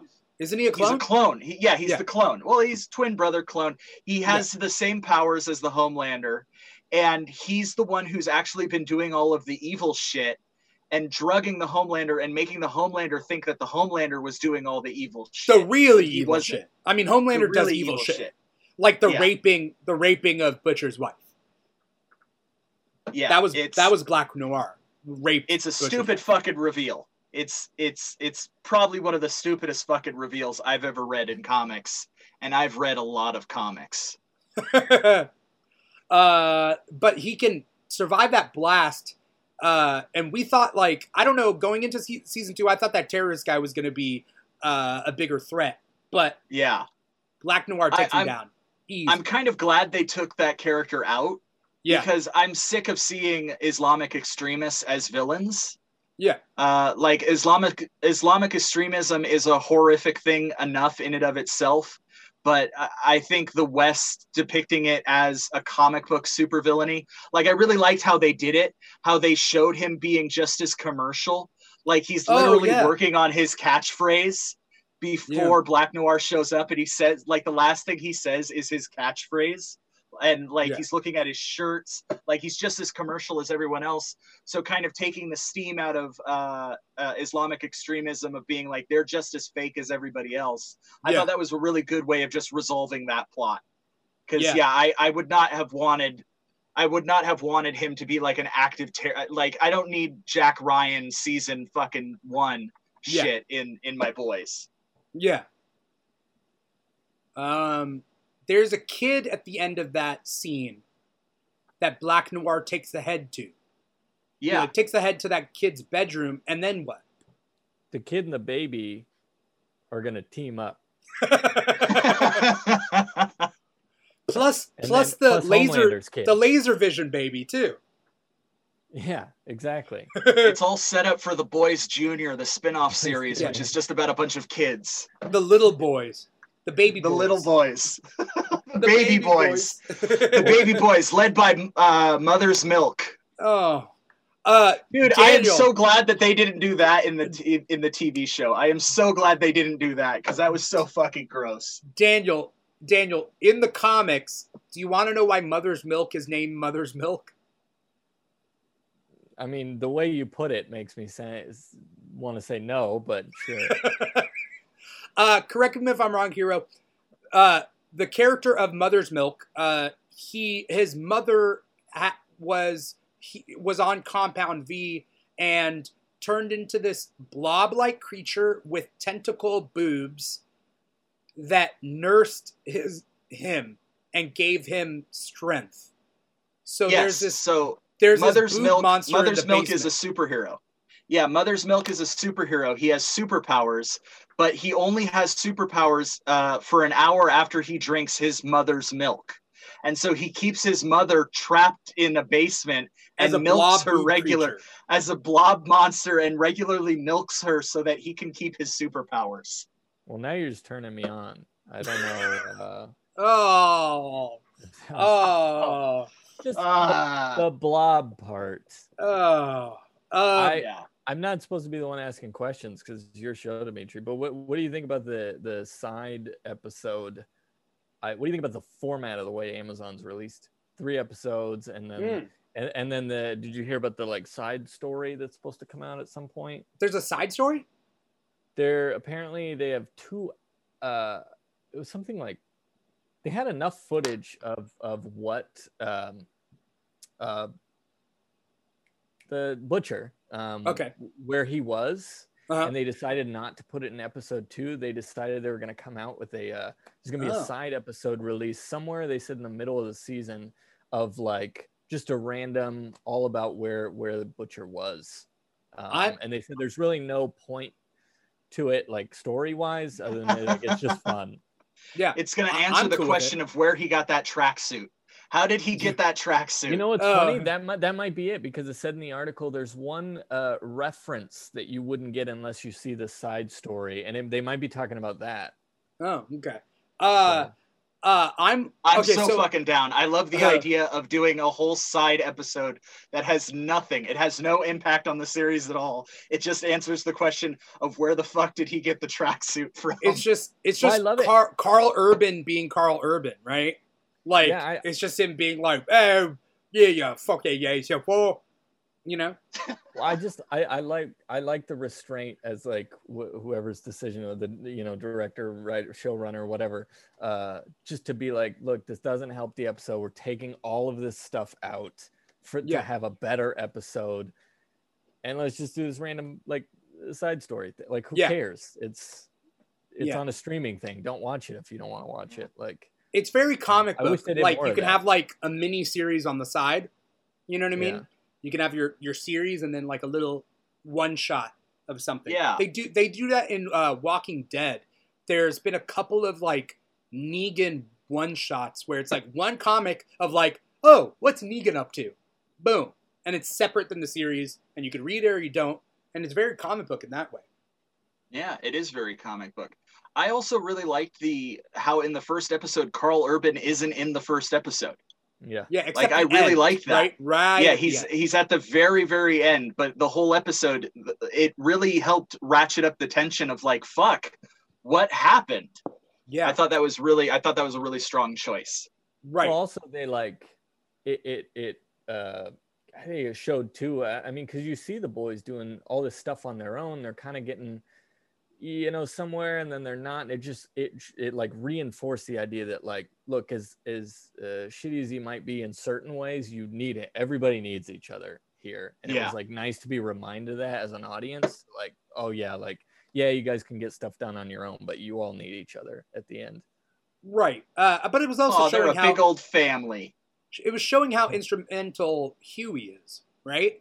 Yeah. Like he was pulling his weight. On both sides. Yeah, they all need each other. Yeah. Am I the only one like shipping really, really hard for Kimiko and Frenchie to just like express their love for each other? I don't know. I like his love for her, but I don't want her to be sexual. No, I don't want it to be sexual either. I just want Frenchie to admit that like he's in love with her. Well, there was the thing, like fangirl. Your tongue's up her ass, halfway up her ass, and he's like, Yeah, he's like, I wouldn't mind it. Yeah, you're like, it's okay. true. I don't want it to be sexualized. I want it to be pure and innocent. I'm reading Jane Austen right now, so I just want like a heartfelt confession of love. That's all I need. Maybe like a letter Like a letter being Yes, written? a long letter, a long ponderous letter expressing how much they love each other. In what language? Because it would just say girl, girl, girl, girl, girl, girl, girl, girl, Yeah. girl, girl, girl. Yeah. Boy. Boy. Boy. Yeah, I mean that's the one that, like, that needs to be a little stronger. I hope they do a little bit more of that, because all the boys right now have very strong wants at this point. It's just like, why are we doing it? The one dude like wants to go see his wife and his daughter again, and you know, we all know what the butcher's want is at this point. Huey's want, and it's like Frenchie and the girl. I don't know. It's not as strong. Like, I don't know if their want is like their love for each other is what's. I don't really know. Now Kimiko wants revenge. Right, hers is pretty clear now, but Frenchie's the only one. one. Ooh, so bad. Sure. Yeah. I can't wait for that fight. That fight is gonna be legit. She's gonna get the crap beaten out of her first, though. Like Stormfront is more powerful than Kimiko. Kimiko went up against Black Noir. When was that? Season 1, remember? She was able to handle her own against Black Noir. But Stormfront has range versus Black Noir does not. You know? Yeah, I guess. Yeah. And I mean, Stormfront, like, Kimiko couldn't defeat Stormfront at that, like, in that fight in episode 3. Well, do we know either their weaknesses? I don't think we do at this point. What is Kimiko's, like, does she have a weakness? Not a weakness. She could be knocked unconscious, right? Yeah, but it's like, it seems like with her brother, it was like, well, if you don't have access to your hands. Oh. But with her, she I don't know what her, you know, who's to say she would lose in a fight? Because I don't know what would bring her down. Yeah. The electricity. We'll just have like, to you wait see and it in find out. episode 3. Right. Like, you see Stormfront, like, blast her. Yeah. You know? But, I mean, it's going to be one of those things like Kimiko's going to pull, like, a weather vane and just, like, shove it through her. You know what I mean? Like, something random, you know? Like, the deep saves the day. I don't know. Is the deep going to die? Like, all these characters are so expendable. Like, anyone could die. You know? I didn't think that CIA lady would die, but she got... Like, that shocked me the most. That was the most, like, quickest death. I was like, okay. You know what I mean? Yeah, that one didn't surprise me too much, just because she's a well-known enough actress that I was like, this series isn't using her enough. They're probably going to kill her soon. And when she was starting to piece shit together, she was like, wait a minute, this is my last scene in this TV show because I'm about to poof. And I'm like, well, called that. What was that? It wasn't a bullet. Somebody. No, it was a bomb. Like, there was a bomb in her head, or maybe there's some other fucking all superpower, CIA have dude. Bombs in their heads? I don't know, man. I don't know. Yeah, I was a little confused too. I got the impression that it was like a bomb got put in there. That's why, or no, maybe they put it through the nose, or I don't know. Who knows? Yeah. Well, that's that's like shorthand for, oh, my brain is bleeding. Like in anything, right? It's bleeding out the nose.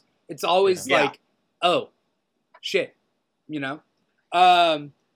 Ask the forum. Ask Twitch. What do they think? I don't know. Why did her head blow? Maybe she had a COVID test. She died of COVID, actually. The boys, their face, it actually was legitimately funny when they're piecing out in the van. Like, her head explodes, and they're like, ah! Like, that part was funny. Yeah, when Huey's like, is my head gonna explode? Is my head gonna explode? Oh man.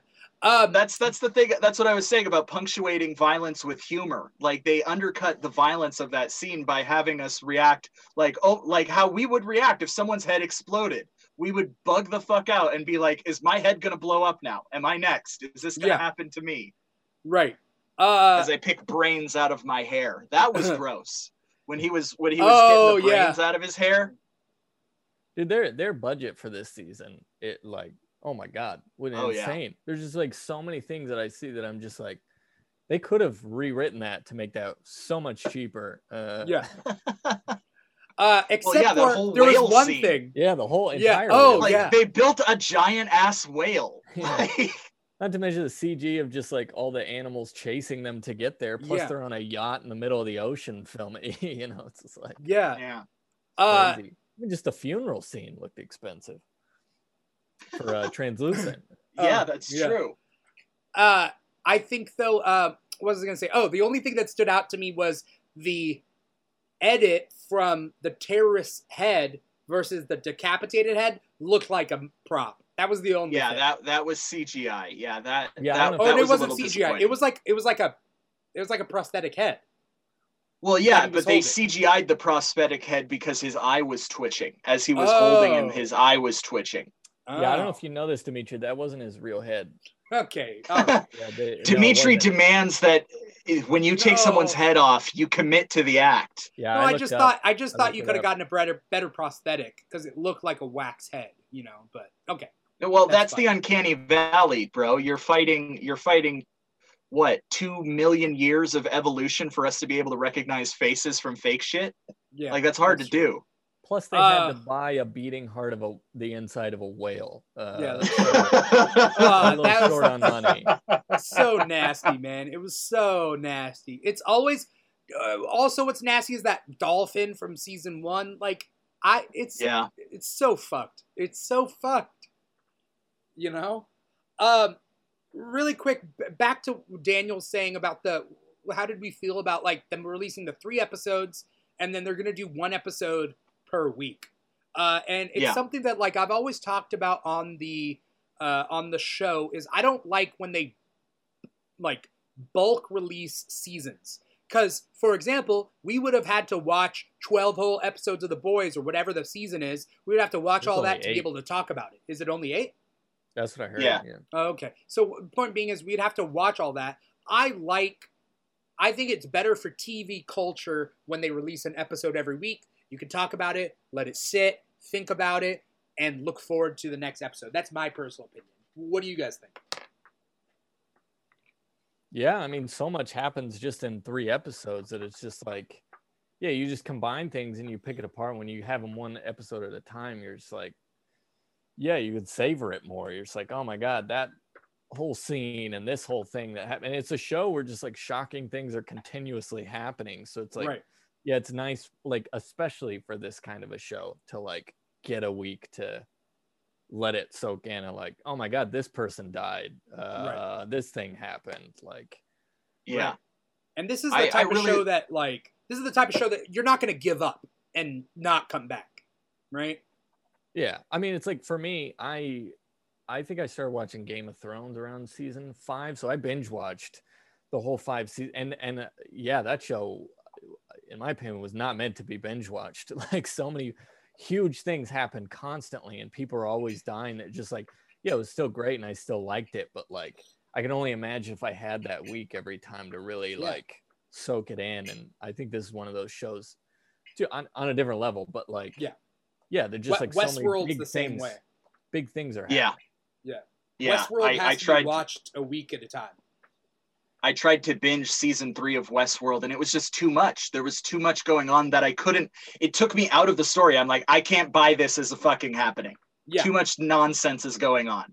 Right. But I really liked how The Boys did it by releasing the 3 episodes because it was like a nice arc. Yeah. It's like we got the Kimiko brother / Stormfront arc. And it gave us, because had they just released episode 1, I feel like it would have been a weak introduction. It would have been like, we needed all 3 of those episodes. Almost and it felt kind of like a movie. Yeah, it felt like a TV movie. Like that's the whole story. Now I'm invested. Now I can move on. What's going to happen next week? Like, I thought that was really smart. Like, they released an arc rather than just an episode. Yeah. Yeah, it feels like we're in Act 2 now, which is nice, as opposed to we would have been like kind of in the middle of Act 1 at the end of the first episode or something. Right, because that first episode was Act 1 of this movie, right? This 3-episode movie. That first one was just introductions. It's like, where are they now? And then let's see. So you're right. It does fit perfectly with an arc, and I doubt like episode 4, 5, 6 will feel the same way. It's probably a full-on show at that point. Yeah. You know what I mean? Yeah. Yeah, I think I think if they were to do that every season, like every season they release the first 3 episodes and then they release the rest of the series weekly, I think that would be a really good model. I think more shows should do that because you always have that obligatory catch-up episode where it's like Game of Thrones. Game of Thrones is a great example, Daniel. The first episode of every season of Game of Thrones is completely superfluous because all they do is they tell you these people that you know are still alive. And it's like nothing happens in the first episode. So just skip it. Just give us the first episode and then give us something a little bit more. Well, as long as those first 3 episodes are produced in that way, where there is an arc and you treat it like its own story, and then you move into the real meat and potatoes of the series, I think that would work. Because a lot of other shows have done that, where you release the first 3 episodes, and it hasn't felt the same way as Boys Season 2. They're trying, because all these streaming services are trying this out. They're like, well, we were bulk releasing episodes, but then like Hulu now doesn't bulk release. I think they do the 3 episode and then go weekly from that point on. So they're experimenting. We're still trying to figure out what do we as a society want from our entertainment. I don't know. Happiness. You know? Yeah. The Boys Escape. also has a commentary show. They have the Inside the Boys or whatever. Oh, really? Yeah. Some people say it's like double dipping. Do you guys have any opinions about those like talk shows? But like, that style of like the Talking Dead and like Insecure had one, and like that's Insecure, and it's like that's just like a drama comedy. Like, why do you have an after show? I think any show that formats itself talking about another show for 2 hours is a fucking repugnant, stupid idea. Like any show that just gets a bunch of comedians to riff on a show that they all just watched is so fucking stupid. I can't imagine. It's like, why can't you create content on your own, original content? Just make original content. Yeah. Why do you have to piggyback on someone else's great ideas? By the way, I don't know. I know it's a little early, but next week when we do the recap show of this show, it's gonna be same time. So you'll have all of his toys by then. Yeah. Well, it's the deal is half of what I have. So next week you'll get a 4th because it's half this week. You'll get a 4th and 8th. So it's slowly, you know what I mean? That's how the contract works. So I don't get left with nothing. Daniel will always get something. That is all the time that we have for today's episode. I feel like we talked about a lot of shit. And, some people said it couldn't be done. Some naysayers said that, what are you thinking, Dimitri? You're doing a 2-hour show? Come on, you idiot. You handsome, sexy man. 2 hours is what they said, But 2 hours is a long time. But no, you got that nitty gritty, and we went over it. So thank you guys for watching. Thank you guys for listening. If you're on Twitch, please give us a follow. Help us out. We got 80 followers now, I think, which is cool. Wow. We're working our way up, We're working our way up. Now, the point is we got to get all 80 followers to watch us at once. I think that's the next step. Actually, truth be told, to be a Twitch partner, you have to hit a bunch of criteria, which we've hit, except for 70 or 75 people all at once. Like, that's the thing that's going to take the longest to hit, but we're working our way there. Whoever's watching right now, throw a party, an outdoor watch party with all 80 people, and then they'll all No! Yeah, that's how that works. Don't do that. Yeah. Yes, do it. Perfect Labor Day weekend party. Bring your own computer, though, and you'll all watch from that. Yeah, bring your own computer. We can do that. If you're watching this on Twitch, click follow. If you are listening to this podcast on Apple Podcasts, Spotify, SoundCloud, click subscribe or follow or like or whatever it is. Give us a little review. That'd be nice. If you love memes, if you love staying updated with us, follow us on Instagram at The KEEG Show. We also have other social media like Twitter and Facebook and stuff. And if feel free, follow us there. Thank you for watching and listening. Daniel, what do you got coming up? Where can people find you? If you want to say it out loud, say your social media, and then tell us what's coming up.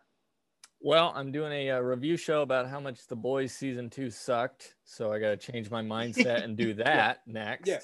Oh, that'll be hard. Reform my thoughts. And I live stream every night on different social media platforms, which you can find on danielechis.com. Click on the tour tab, and I got where I do my live stream, stand up, and all that good stuff. And if you're over 40, I need alcohol, so hit me up. Hero, what's your social media, and where can people find you, and what do you got coming up? Yeah, so I have at Hero is my name-o. That is my social media. That's mostly it's just pictures of food. But you can also follow me at Shakespeare Hero. That's pictures of me as Shakespeare because I play Shakespeare at the Renaissance Fair. You can also follow me at Fancy Hobo Improv. Fancy Hobo is my improv team. We do comedy. We do comedy on YouTube. So you can follow us. You can check us out every Friday at 8 p.m. For Hazards and Hijinks, which is a D&D inspired improv long form show. It's a lot of fun. We play D&D together and have crazy madcap adventures, and I would love for you guys to come check it out. Awesome. Outside of that, I need to call my grandma and have the same conversation that I have every night with her. So. Fancy Hobo is really awesome. It's great that you guys have been staying active during quarantine, because that's a big thing for improv teams. A lot of improv teams have not.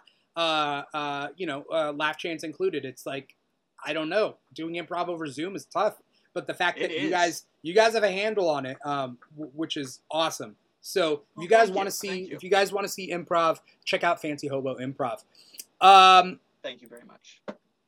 Thank you guys, Daniel, Hero, for coming on a Saturday. I know you guys could be at a rave, at some like Coachella event or something. Right now, it just happened to be that I was available. You happen to be available. I'm so available. I'm the most available comedian. My next rave doesn't start till 7, so okay. I'm good. Okay, cool. For those of you guys who are between raves right now, thank you guys so much for taking the time out of your day to watch and listen to this show. Follow us on social media, blah, blah, blah. I already said it. Thank you guys so much for watching. Once again, I'm your host, Dimitri Pereira, and this has been the KEEG Live. Take care, guys. Peace.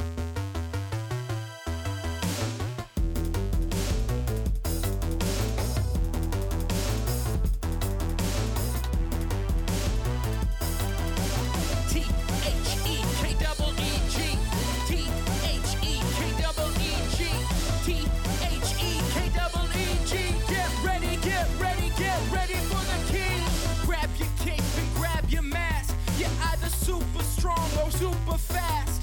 Gotta beat